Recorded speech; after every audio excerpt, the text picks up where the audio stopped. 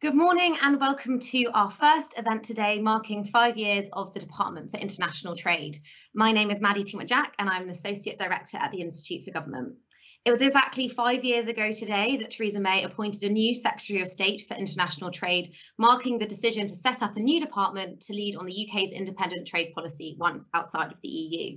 The aim of these events today is to look back at what has been achieved in the last 5 years and where more work may need to be done. I'm afraid because we are still holding our events virtually, you will need to source your own birthday cake. All jokes aside, our first event today will look at the department itself, the process of setting up DIT, building the right capability in government and delivering on the government's trading ambitions. I want to keep my introduction short because I'm delighted that we have the current interim permanent secretary of the department, John Alty, with us on the panel, who will make some opening remarks before we get into the broader discussion. Before taking on the permanent secretary role in January this year, he was Director General of Trade Policy in the department, so there from the very beginning. And before that, he was Chief Executive of the UK's Intellectual Property Office from 2010 to 2016. Joining John on our panel is Dr. Laurent Bartel, Reader in International Law at the University of Cambridge and Counsellor at Freshfields, Brookhouse, Derringer LLP. Joining him is trade expert Sam Lowe, Senior Research Fellow at the Centre for European Reform.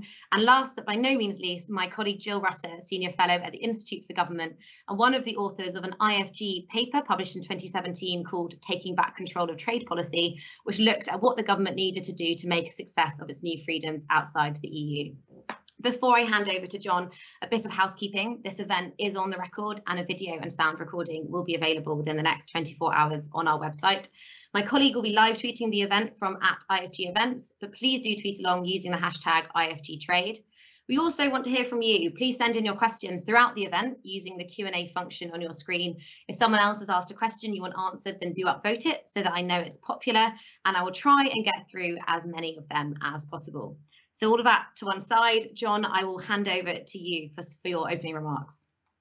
Thank you very much, Maddie. It's great to be here on this panel on the 5th birthday of the department. As you say, I've been there since the beginning, so it's been a really interesting journey for me. I think it has been a big undertaking for government. I'll talk mostly about trade policy, but we should remember that the department is also responsible for export promotion, investment promotion, and I'll touch on that as well. But starting on the trade policy and negotiations side, for those of us turning up on day one, the challenge was to scale up quickly. And I'll talk a bit more about that in a minute.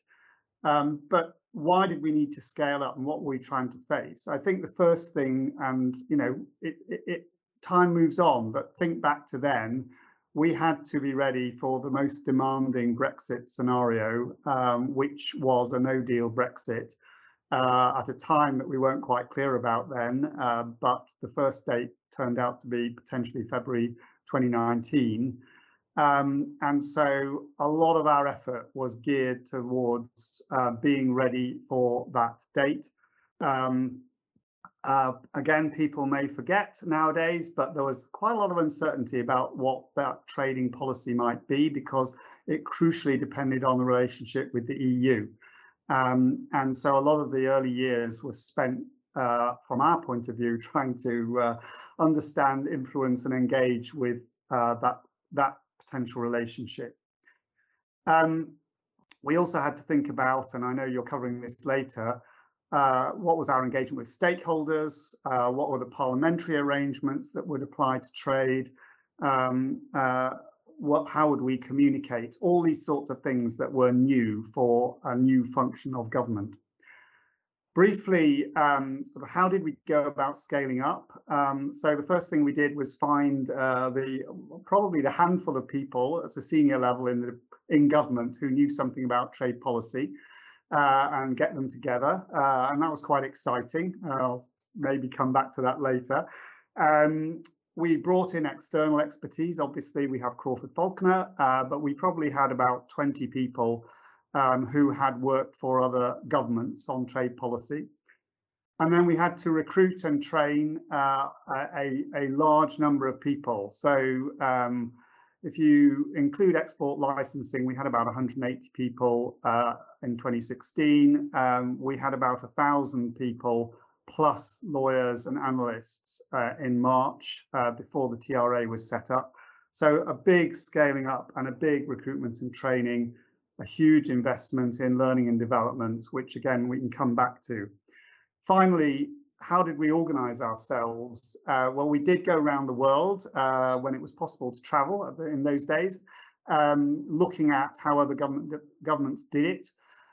But to be honest, it was sort of permanent revolution, and every 6 months we had to change our organization because our tasks and our numbers were changing. So a lot of change. In terms of results, this audience probably is relatively familiar with them, but I think I should mention them. So rollover of pretty well all the UK's preferential agreements on more or less the same terms by the 1st of January. Taking up our seat at the WTO, our schedules, all that stuff, setting out a tariff for the UK, which was really the first thing that was not continuity.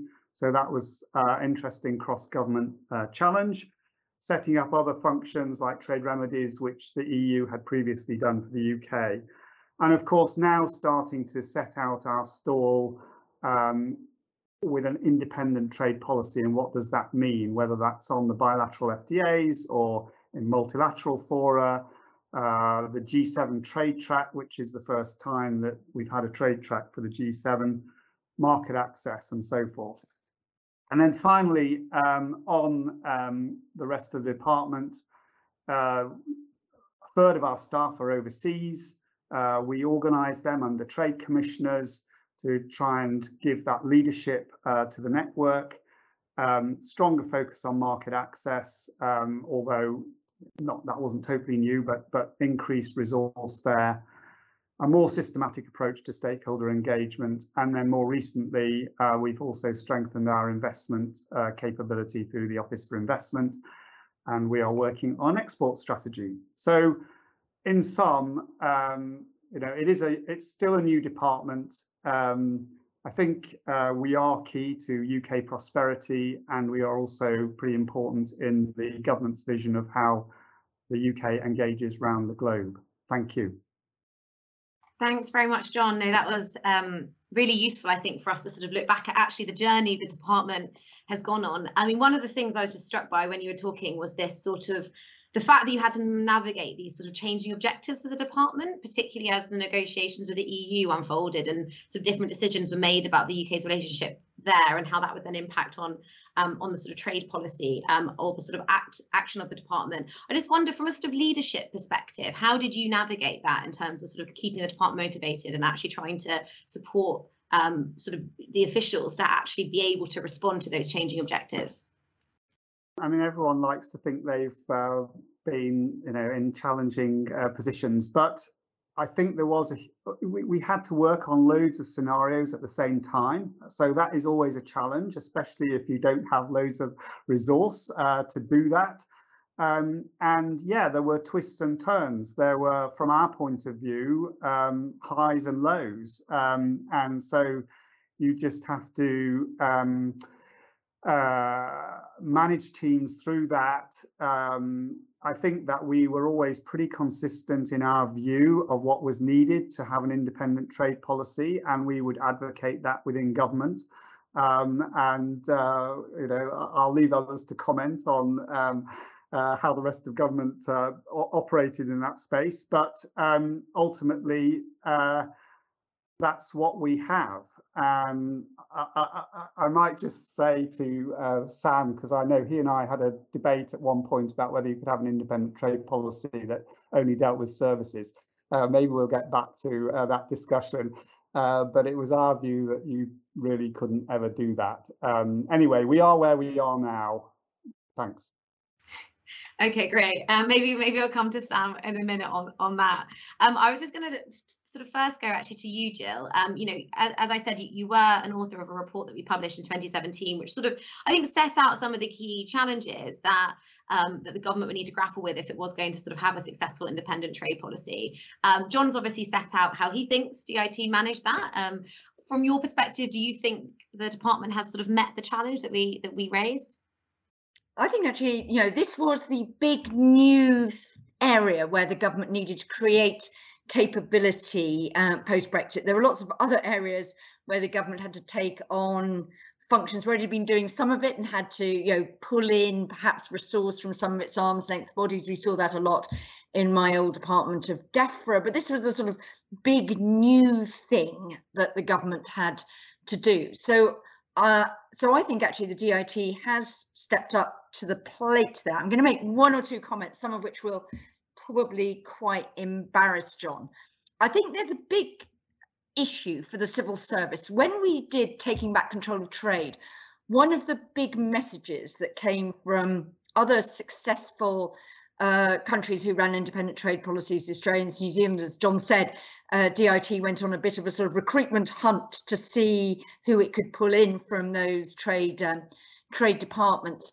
But one of the big messages there was that the absolutely critical thing was to have people who built up experience over years. Now, you can buy in a bit of experience at the start, but we know that one of the real problems of the UK civil service is churn.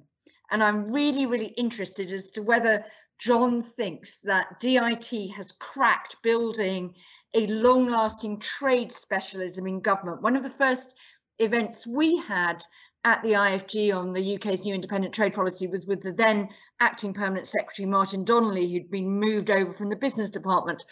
And I know that various of us were a bit concerned that Martin seemed to be treating trade policy as just another job that you blitzed into for a couple of years, did, and then moved on to your next civil service job. And we were absolutely clear from the start that that wasn't the right approach, that you needed to build people who saw their careers as being in trade, whether in DIT or whether in other government departments. I think that's a really interesting issue because we know, you need the capability on services, big issue for trade, we need it on agriculture, always a flashpoint. So do we actually think we've cracked creating a trade special? But one of the things I want to give a real shout out to the officials in the DIT for is I think that they've suffered but also managed through the fact that for many Brexiters, the independent trade policy was the sort of poster for the opportunities of Brexit. We've had ministers who want to trumpet the new trade deals, but the officials, I think, and John, I think, has to take a lot of credit for this personally, stuck to the task of actually getting all those vital rollover agreements in place, because those were actually the things that were important for business to ensure continuity when, and John made clear, whenever we left the EU finally.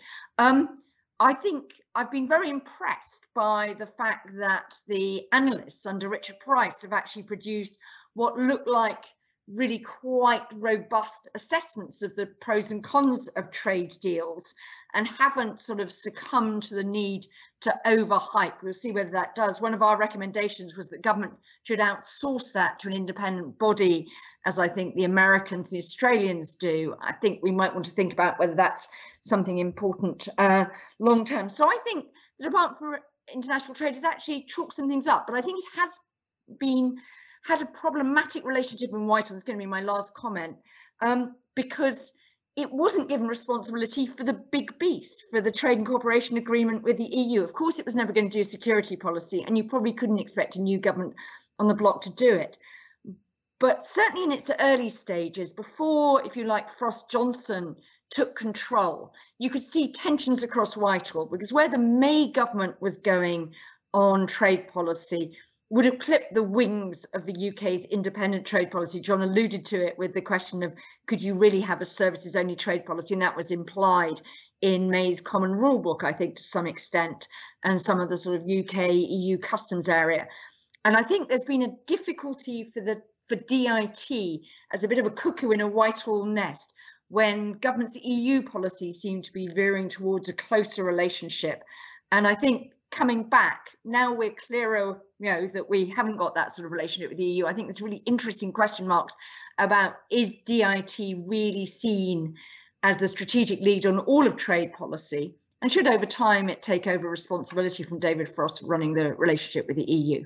Be interested to know what John thinks about that. I think that's an interesting challenge, Ed, and I think definitely this question about where should the sort of most important trading relationship, the responsibility for the most important trading relationship of the UK's at the moment, where should that responsibility sit, I think is important. Now, I think, Sam, you wanted to come in, and I also just to sort of say to Laurent, I'm quite interested in your perspective. I know you're involved in training some officials at the start, so I'd be quite interested in your view of how DIT built up that capability. But first, Sam, I'll come to you. Thank you. Just a couple of comments. I'm not going to get into whether a country needs to have its own independent trade policy and can successfully run one whilst remaining in a customs union with another territory, because I feel we're past that. But that was but that does point to some of the challenges DIT had to face along the way in terms of explicitly setting out what their approach was going to be, because it was a sort of a moving target for a while with respect to the relationship with the European Union, and it certainly caused some struggles. I was just thinking back when being asked to speak on this panel, some of my first interactions with government on trade policy, and this is about 2014, dealing with the TTIP team in BIS. And then I was thinking, so to Jill's point, as to sort of longevity and building up experience, who that I was dealing with then is still around. And if I'm just going to pull some names out of a hat, David Hennig is one of them, but obviously he's not in government anymore. But you also have people like Edward Barker, who ended up going to DEFRA, but also Chris Barton, who has stayed around in the Department for International Trade, and I think has received an honour for his work in the last year or so. But this longevity point is something that's important, because it's certainly something that's frustrated me throughout, and I think there's an inevitability to it, in that there has been a lot of churn. I think that point in government, also with the creation of DEXU, people were moving around a lot, and we all sort of I think it's an IFG line, isn't it? This lingering sort of suspicion of a system that encourages moving to get promotions, and that it does have consequences for expertise. And I think that was a problem. But now looking at some of the people who are still around, I mean, Amanda Brooks has been there the whole time, Vivian Life, John has been there the whole time. They have, I think, managed to keep hold of some people throughout this entire process. And I think that has been to the benefit of the department, because trade policy is an odd profession, in that if I'm thinking of sort of big trade minds globally, most of them aren't politicians, most of them are officials. If we think about in the EU, you've got Sabine Weyand, who's been working on trade policy for ages. In the US, you've got Dan Mullaney, he's been working on trade policy for ages. If you're thinking about New Zealand, you're talking about Vangelis Vitalis. It is an odd area where the officials, I think, matter much more than most. I think that's a really interesting point. And actually, I might come to you, John, in a moment to ask about how you think that sort of the DIT has managed to sort of hang on to some of those key people, or whether that's still something that you're grappling with. Laurent, I wanted to just come to you. As I say, I know that you sort of ran training sessions for officials at the sort of, as the department was getting up and running, and you've obviously played a role in trying to help build up that capability in government. I mean, how do you think the department has done in terms of trying to sort of build up the capacity and capability to sort of deliver on this independent trade policy? Yeah, so I think the government did well on that. So what happened was that the main government training was run via the FCO, as it then was, under the umbrella of an entity called the Diplomatic Academy, and Lisa Mackey was responsible for that. And they set up a fairly significant contract with Linklaters, where I was before Freshfields, and we did training there for well, probably 3 or 4 years, and trained, I think, in excess of 500 government officials. But that wasn't the only training program going. That was at the expert level. There were different levels of training. We also trained chief negotiators and chapter leads, which is the next level down for FTAs. And it was all very geared to FTA negotiators. But there was also other training, and I also did some of that in other capacities. So DIT ran some other training, but other departments also did this. So my impressions of all of this are as follows. I think the idea of doing this was right. I think the way that it was done was also right. There was a good use of academics. I mean, at Linklaters, there were also lawyers involved in this that were effectively trained up by me. But essentially, the training was done by academics, but not just academics. Also, we brought in a lot of expertise, people who had So let's say the basic structure of the syllabus, I mean, that's an academic job, right?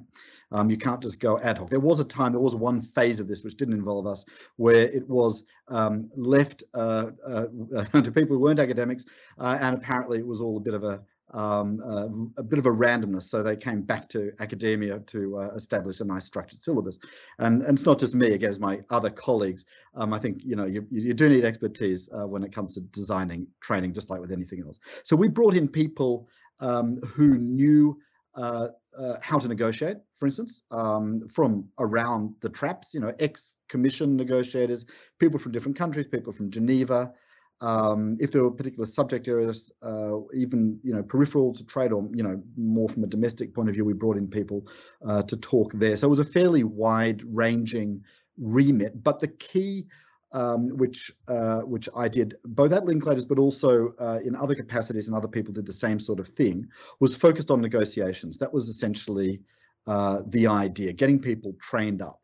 Now, I think that the people who did the program were probably at the right level. I mean, people were very young, right? I mean, it was often like an LLM class, you know, but they were bright LLM type students, except that they weren't lawyers. And that's one of my first major points, is that the people that we were teaching were not the lawyers. Now, I understand that the lawyers had other amounts of training, but I couldn't help gaining the impression that the lawyers were seen a little bit as, maybe, let me just say this in an exaggerated way for effect, and John can correct me. I'll give him, I'll just set this up for him to boot off field. I had the impression that lawyers were treated a little bit like lawyers working for a broadcasting company, where you'd sort of do your thing and then you'd run it by the lawyers, like you'd run a sort of, you know, is this going to pass? Now, I don't know if that is still the case, but that's sort of the way I saw it, given the people who were sent to us, which only included a couple of lawyers by mistake. And that's a bit of an odd thing, particularly, for instance, when what you're spending 4 days intensively talking about is how to design a proper dispute settlement system. I mean, every country would send the lawyers off to do that, right? So that to me was like, when I thought, well, hang on a sec. I mean, are the lawyers doing this alongside the policy people that I'm talking to? And if so, why isn't that better integrated? So I found that curious, but, you know, I wouldn't want to make too much of that, because I'm sure that it is properly integrated back home. I just thought, you know, who is doing the training? Because not me, of the lawyers. And another aspect of that is two more things, and I'll stop. One is there were these overlapping training sessions. They weren't necessarily 100% coordinated, which is not necessarily a bad thing. You have different people doing things, and there are contractual and procurement aspects to that. But that's just one point. It wasn't always 100% joined up.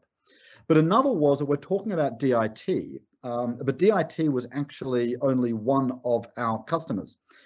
We had, in fact, I wouldn't even say it was the bulk of the customers. We had a huge number of departments who were participating in this training program. And from that point of view, the FCO running it was a good idea. So we had, you know, depending on the topic, Treasury, BAYS, obviously, DEFRA, Transport, and you know, we ran standalones as well. DCMS was a big one. And also that makes sense, because these departments are heavily involved in the negotiation of the agreements as well. So that's probably enough from me for the time being. I think overall, I thought the quality of the people that came to us was good.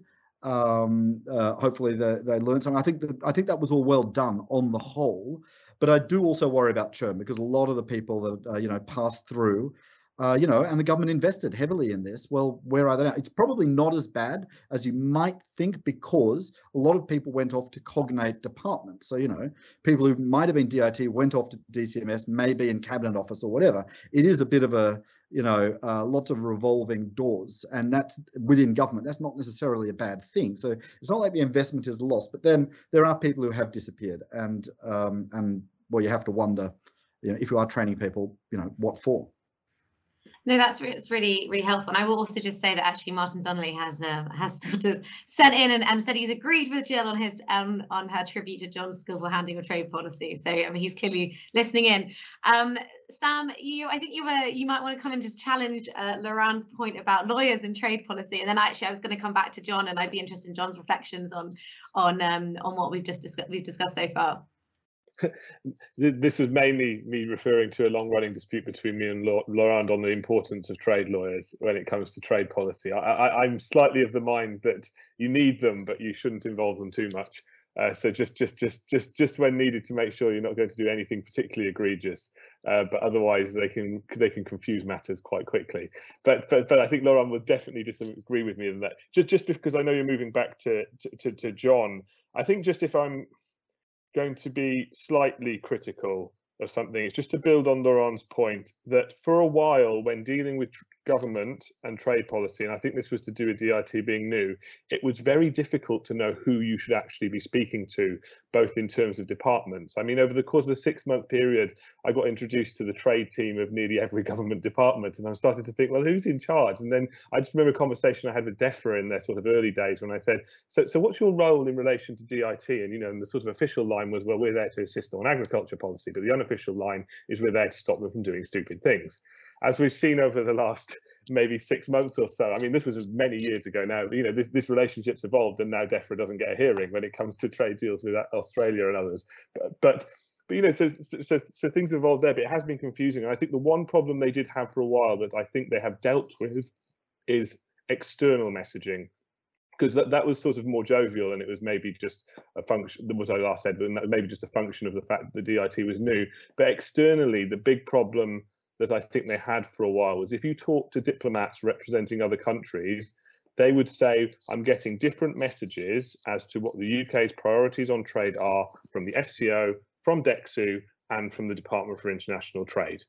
And if I get to speak to Cabinet Office, from Cabinet. So who is leading on this? And where I think we really have seen a change is it's much clearer now, I think, and this might just be a function of government priorities and them being less confused at the political level, where some of that is, although of course you still have the EU, where Frost sits, and DIT issue. No, I think that's a good point, and actually it's something that I definitely want to get into. Is the sort of Laurent, I'll let you explain why lawyers are important in one moment. I'm going to give John a right reply now to a sort of quite a few questions, I think, and challenges that have been lobbed his way. I think one of the questions actually that Sam did just raise, which I think would be interesting to get your perspective on, is the relationship between sort of DIT and other departments in government and how you navigate that. Yeah, thanks very much, Maddie, and thanks for the comments. I mean, I'll pick up a few points. First, by the way, DEFRA do get a look in on trade policy for all my DEFRA colleagues. I'll come back to working across government. I think on the point about, the really serious point about long-term expertise, and as you said, we've invested in a lot of people. So that has been a priority for us. I'm not going to detail the individual ways in which we have always persuaded people to stay with us, but actually, one of the things I'm most proud about, and I think Sam mentioned Amanda and Chris Barton and Oliver Griffiths as well. I mean, a lot of the people in Vivian who joined as a senior leadership team are all still there, and for a department after 5 years, that is pretty good. And Crawford, who arrived, a year later as well. So I think that, we don't want groupthink, obviously, but as everyone knows, it is a complaint by external stakeholders and businesses that there's a quickly revolving door, and that is not good. And that has applied down the line. Obviously, not everyone has stayed, but there are a lot of people who came in early on who are still there. And, I think that is about people enjoying the role. I mean, it's quite challenging sometimes. But we do recognise that not everyone, people are not going to stay in the same job for 10 years, probably. I know the UK system is a bit different from continental systems, but even so, and so the trade profession is absolutely about giving people opportunities to move to other departments, to do jobs. So one of the things we're keen on is people who've done domestic economic policy, because that interaction is absolutely crucial. So I think there is a sufficient range of roles that we would be encouraging people to take. And then to come back into trade, that we should be able to do this. But it is still relatively early days, so let's see. On a couple of other points, I won't get into an argument about lawyers between Sam and Laurent, but I would say that both on the analytical side and the legal side, we are incredibly integrated. It is a multidisciplinary team. Actually, I remember going on a course, it probably wasn't one of yours, Laurent, with lawyers. So there are some that we've done together.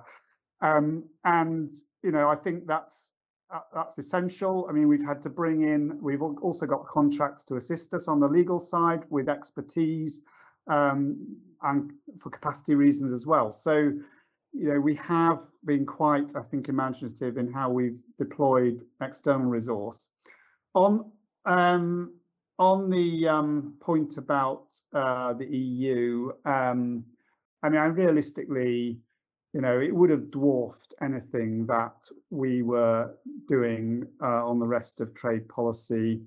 I mean, these are political decisions. It's great to talk about machinery of government ad nauseam. I gather we're going to hear possibly about whether we should be part of the Foreign Office. I mean, we worked closely with them throughout the last, with DExEU also, but also with David Frost's team. Chris Barton actually went to that team and led the goods negotiations with the EU. So, it's not like we have complete silos here. I don't think it's going to change in the immediate future. So we will continue to work with David Frost and the people now implementing the EU agreement. But as someone commented, we do have a lot more clarity now about what the relationship with the EU is, and I think that has made our job a bit easier than it was 5 years ago. Thanks, John. And before, I think Jill might have wanted to come in, but and as I said, I did promise Laurent you'd have a moment to defend lawyers and trade negotiations. But actually, one thing I did want to come back to you on, John, and you mentioned it in your opening remarks, but actually, DIT is not just about trade negotiations. There are also other elements of what it does. And I wonder from your sort of perspective, how you sort of went about trying to integrate that into sort of having a sort of coherent department that's got a sort of clear objective, given that, it's not, as I say, we sort of focus a lot on deals. And I think that's partly because of the sort of way the government focuses on trade. But I'd be quite interested in your reflections on the sort of other side of, again, building capability and ensuring we're delivering sort of the broader objectives of our sort of trade policy more generally. Yeah, I mean, I think compared with most departments, it is still a very focused department, and the objectives of the department are not that difficult to articulate as a whole. We have gradually, over time, integrated more and more of the department. So our stakeholder management, for instance, needs to cut across all the different activities that we're doing. We've changed the way that we do that internally. That's not very interesting necessarily to other people, but we've tried to create more functions that operate for the whole department, not just for a bit of the department. Bearing in mind we came together from different previous organisations, and I mentioned the overseas network, where one of the big changes has been a shift in focus to market access work, whereas previously the overseas network was pretty much entirely export promotion and inward investment promotion. So that requires some challenging different skills or retraining of people. So those are some of the things that we've done to try and integrate and make the most of what is now a policy and delivery department. That's really interesting. Before I come to you, Jill, I will let Laurent defend lawyers in trade policy for a moment, because as I say, I have promised you a right of reply to Sam. Thanks. Well, look, I don't think lawyers should be involved in trade policy, other than, of course, designing dispute settlement arrangements. But that's not really trade policy. So don't get me wrong. What I mean is that we're dealing with international relations, and the language of international relations is law. Ultimately, all of this, whether you're talking about FTAs, WTO negotiations, or even, frankly, unilateral global tariffs, needs to be done either through the medium of legal text or with a very, very close eye to legal text to enable you to know what it is that you can do. So it's not that the driving force should be legal, obviously not, but the language is legal, and therefore it's all very well to have your ideas, but if you can't express them in the right way, which is legal, and your counterparts are thinking in those terms, and we know about this from EU-UK negotiations. I mean, the common refrain was, well, the EU come to us with procedure. It's always procedure, right? They defeat us with procedure. That sounds like law to me, and it's a different mentality. The UK doesn't really do that, except, of course, in the Foreign Office. And one of the things that I would also put on the table is whether or not there should be something like a chief legal advisor in DIT with the same standing. And I'm not suggesting by any means that you don't have people like this, but just in terms of institutional matter, whether there should be someone like that in, as you have in the Foreign Office, where the chief legal advisor is a very significant personage. And why not have someone like that in trade? Because after all, you are dealing with international treaties almost all the time at the end of the day. I know. I think that's a sort of, I think, a good response to Sam. I think is an interesting question that maybe John can think about. Jill, you wanted to come in. I think, I don't know if this was about working across other departments, but I think you wanted to come in. I mean, I think there's an interesting issue about working across other departments, and certainly I think in the early days, one of the comments we used to hear from lots of other Whitehall departments was that DIT was quite difficult to deal with because the perception was they drunk the Brexity Kool-Aid in a way that perhaps others hadn't at that stage. But that was a time when departments were very much reflecting the very split views of their secretaries of state. And as John said, that time is now gone. But I think one of the really interesting things is, the big new kid on the block is obviously the ability to conclude trade deals in our own right. That is the bit you get extra. But we know that through all our time in the EU, Germany was still exporting loads to countries that we weren't exporting nearly as much to, despite the fact that trade policy was run by the EU. So it wasn't the deal that was important. It was actually what's in your manufacturing base, what's in your business interests, and what's the quality of your trade promotion. And I was really interested. A couple of years ago, we had an event where we had some business representatives, and they gave a sort of unsolicited testimonial that they thought DIT was actually doing a much better job now at the trade promotion side of the work, which you could sort of say, doesn't get nearly as much attention. But I think it's a really interesting question, maybe back for John and the others, the extent to which DIT feels it's now sort of, able to focus on that a lot. We've had an announcement about apples to India, which seems to be actually just sort of, generally focusing a bit on market access, nothing to do with the explicit, big, comprehensive trade deal. Are they able to do that?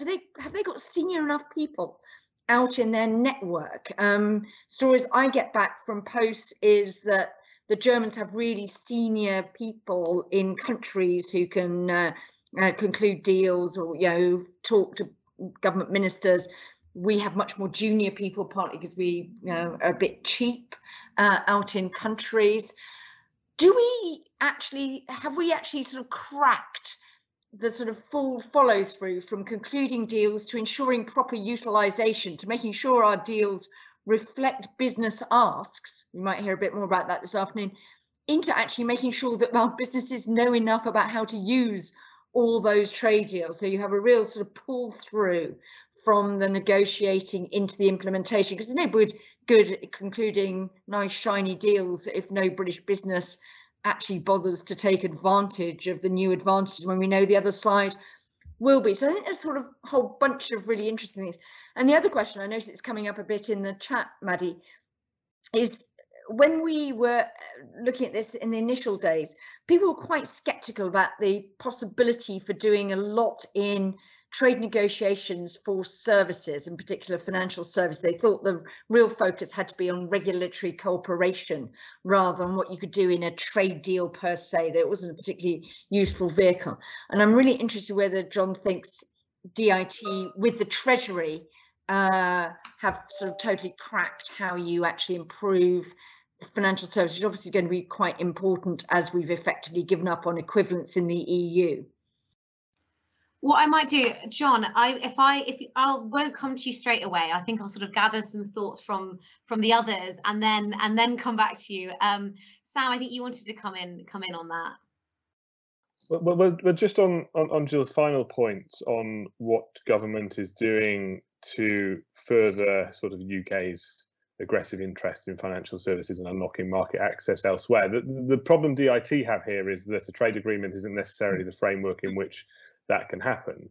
So if you think about, say, UK-Japan, which is, you know, a newish agreement, it's had new elements added into it. There were some additional elements added on financial services, but they were to do with not requiring, committing not to require companies to keep their financial services related data in data centers within Japan's territory. Something Japan doesn't make companies do anyway, but it's useful because it means that they won't necessarily change that rule in future. But in terms of deep market access, anything that requires a country to change its regulations, right, and that's the hard bit.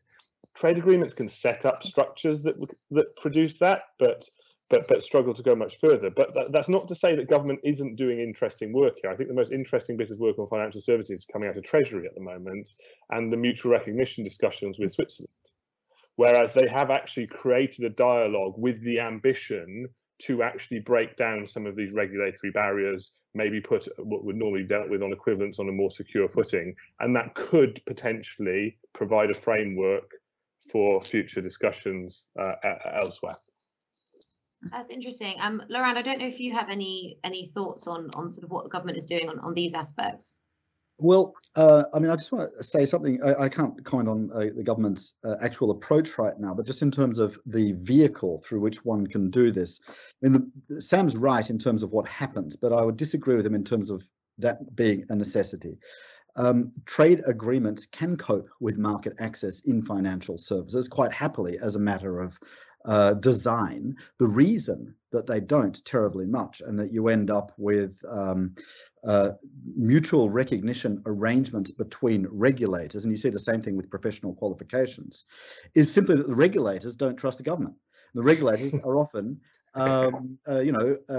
self-regulating bodies. I mean, the Law Society, and the MOJ, of course, they're best friends and so on, but the Law Society is going to want to control regulatory issues when it comes to, lawyers, and the architects the same, and everybody else is the same, right? So it's a problem of internal competence. It's just how we are at the moment. But let's not forget that the whole concept of mutual recognition is embedded in primary EU law, was given proper effect by the European Commission on that basis, and by the European Court of Justice in what is effectively a constitutional document. In all other countries with federal systems, you see mutual recognition coming straight out of the Constitution. So there's no necessity for this to be treated as soft. It can be hard. The reason it is soft is simply a matter of internal structures of governance. I think that's really, really interesting. John, I wonder if you have any thoughts on any of that. And I think actually your point at the end, Laurent, about the sort of regulator side of it and how you manage that is quite interesting, and sort of how, I guess, John, you sort of perceive that challenge and how you try and navigate that. Yeah, thanks. I just also want to pick up Jill's earlier points about the link between export promotion and trade agreements, because that is something which is very much a priority for the department at the moment, particularly as we go into what are new agreements, but not only those. So on Japan, for instance, we did follow up that agreement with a large virtual trade mission sort of straight away. And some of the, if you look at the advertising and the marketing coming out of DIT and the campaigns on food and drink, for instance, they tend to refer to places like Canada and Japan, and so I think that linkage is becoming embedded, and the export teams very much have been given the steer, not only to focus obviously on the new FTAs, but the utilisation point is important. They are no good if people aren't taking advantage of them. I mean, you talked about financial services in particular. I mean, just a reminder that services, which I know you talked about professional qualifications, is broader than financial services. So I mean, on mobility with Australia, we did achieve some really good outcomes, and that will be, services, COVID permitting, generally require people to travel around the place. So that's important for us. But coming back to regulators, yeah, I remember visiting Canada early on to look at how they had trade agreements with the EU and the US, for instance. And the EU Canada CETA had just been agreed, and so I asked them about the regulatory annexes, because in principle there was a whole process of mutual recognition that was envisaged, and they said, oh well, yes, we've got these annexes, but the respective bodies haven't started talking to one another yet. So it can be a really long process, I mean, I think there's a variety of reasons why it's challenging. It's probably not just the structures, although clearly there is regulatory independence, which is important. But it's also that these things touch on governments' views of how they want to run their economy, and so they are not straightforward. So I agree that a lot of this will be done through regulatory dialogue. I think FTAs certainly traditionally have maybe given that more impetus. They've provided a political framework for it. They've encouraged it. I mean, that's what CETA was doing. We'll have to see how far we can get. We got some, again, really, you talked about the financial services with Switzerland. I mean, we did a really good agreement with Switzerland on mobility as well, which was, and on digital services. I mean, your point about Japan, yeah, so it is going to be easier for companies and less costly for companies if they do not have to have servers operate, all their data on servers in some other country. So all these things, they're not sort of one silver bullet, but they add up. That's really interesting. And actually, I've seen someone in the chat has suggested, can our sort of independent regulators be a sort of potential conduit for soft power? And I think that's a really interesting question as well. Sam, I did want to come to you. I realize the sort of time is ticking on. I wanted to ask you about your time on the Strategic Trade Advisory Group. And this was sort of set up in 2019 to sort of be a bit of an opportunity for external stakeholders to sort of engage with DIT at a sort of more strategic level. I wondered, do you think, I know you're not on it anymore, but do you feel like that was a useful forum, and can it be used in a better way? I mean, what's your view, I guess, of how DIT has actually engaged with external stakeholders as sort of over the last few years? Yeah, so I think I was on the first official iteration of the Strategic Trade Advisory Group. There's sort of there's this different version of it that wasn't quite sure what the sort of basis for it was before that, but that also meant that I was there whilst they were working it out, I think it's fair to say, insofar as trying to work out exactly what its purpose was, and at the same time trying to create all of these expert trade advisory groups. We then had the minister chairing it changed after the first meeting, so we then had to rerun the first meeting, doing the whole what's this about, introduce yourself. So it was a bit of a tough process, and my sort of takeaway from it is that I now think the government has the right structures. And I think the Strategic Trade Advisory Group is potentially an important part of that. I think how they've set up the expert trade advisory groups is good. The difficulty we had whilst I was on it, and maybe this is why I'm not on it anymore, but is that there was a slight trust deficit in both directions, in that the government felt like they were unsure about sharing candidly with people in the room, and some of the people in the room, I actually was very trusting. I'm not sure why I said that, but some people in the room maybe had some slight distrust of the government at the time, and it meant that you were often just talking about things that were already in the public domain rather than really looking into the future, discussing what you want to do. I was finding out more by talking to foreign governments. It was one of those things where I always knew sort of what they were alluding to because someone else had already told me exactly what was going to happen the week after with one of the rollovers. But yeah, so structure's right. I think we spent far too much time arguing about NDAs. I hope that arguing about NDAs is over and that people have just agreed to sign them. I suspect that's not the case in every expert trade advisory group, where I imagine that argument's still going on. Good structure, very reliant on trust. When I was there, the trust wasn't quite there, I think, between government and stakeholders, but hopefully since I've left, but not because I've left, that's improved. I think that's really interesting, and one of the questions, I mean, sort of, it's not quite the same, but related to that is we've got a question about sort of engagement between DIT and the devolved administrations, where again, trust, I think, is one of the big issues. Jill, I was going to just come to you. Yes, sorry. Sorry, just one final addition before I shut up. One thing I would say is, because I was involved with this recently, and John mentioned it earlier, was there was a G7 trade track that did a lot of stakeholder engagement, and so that's my most recent formal interaction with DIT, and I thought that was really good.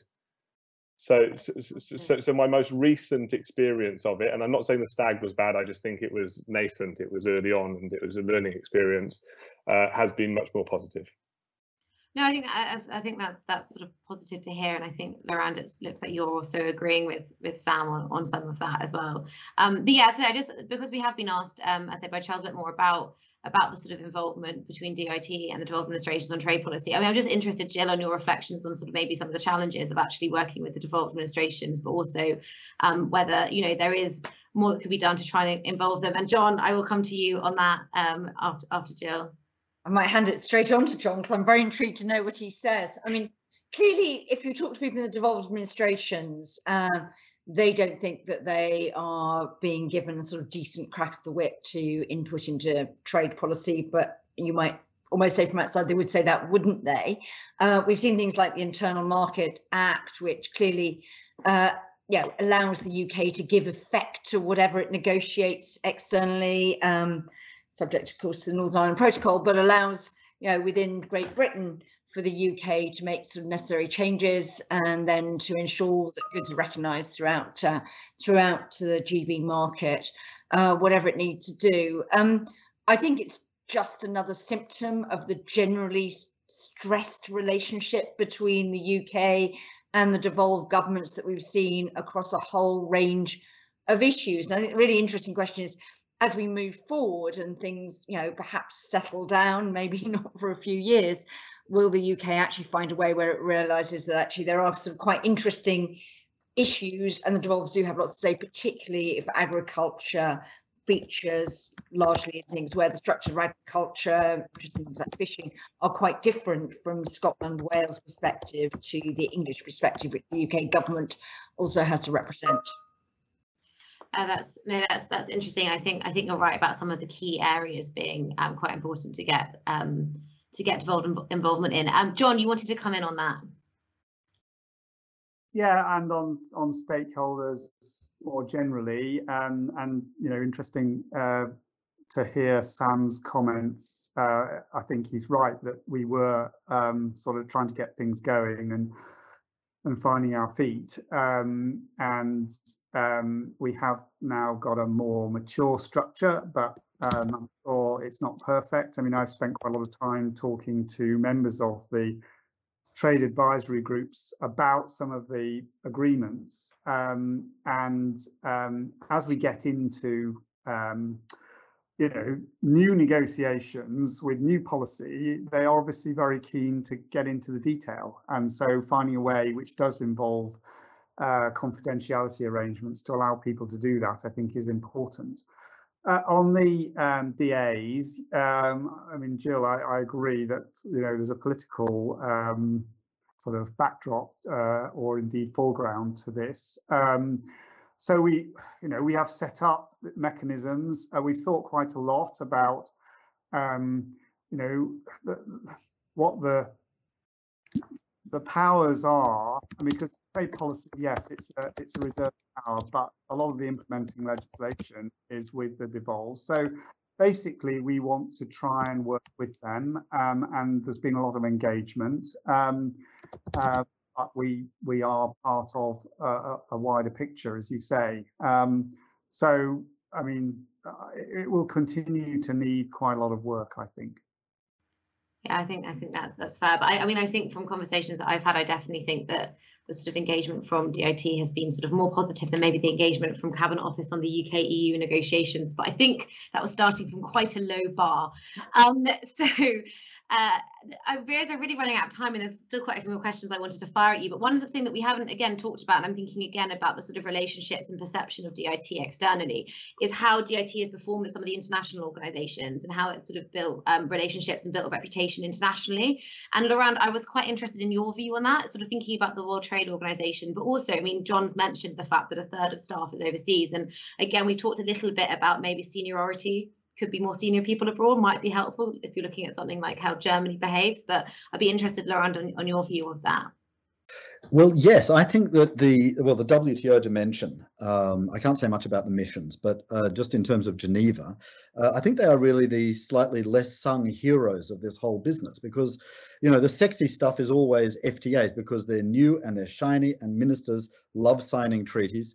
You know, it's a great photo ops, and it looks like something is moving forward. It's a little bit harder to get quite the same excitement, even though I know John has done his best via Twitter to you know, applaud when the UK signs up to the government procurement agreement and so on. And, you know, that's all correct. But I'd just like to, you know, give a shout out to the people in Geneva, and of course support back in London as well, because it doesn't quite grab the headlines as a new deal, a new post-Brexit policy, but it's absolutely fundamental. And I think the reputation of the UK officials in Geneva is very high. And what I'm hearing more recently also is that, and this is one of the Brexit dividends, I think, is that being outside of the EU, the UK is able to play something of a more important role, a bridging role, a convening role. And so let's face it, it's still a big country. And, you know, it counts. And I think that that has been done very successfully, just maybe not quite so public. I mean, I know the people are a little bit out of date now, the people who were in Geneva, and you know, very, very high quality. And I think they've done a really great job. And the same with the people who've been supporting them in London. So that is a big success, I think. That's sort of positive to hear. I know we've only got a couple more minutes left, but John already alluded to the fact that I was going to ask a question about, you know, does it make sense for trade to be in a separate department? Should we be thinking about adding trade to the sort of long list of responsibilities at the FCDO, given it's sort of, you know, it's clearly a part of the UK's foreign policy? Jill, I was going to ask you whether you have any sort of immediate reflections on that as a bit of a challenge, and then I will definitely give John the last word before we wrap up.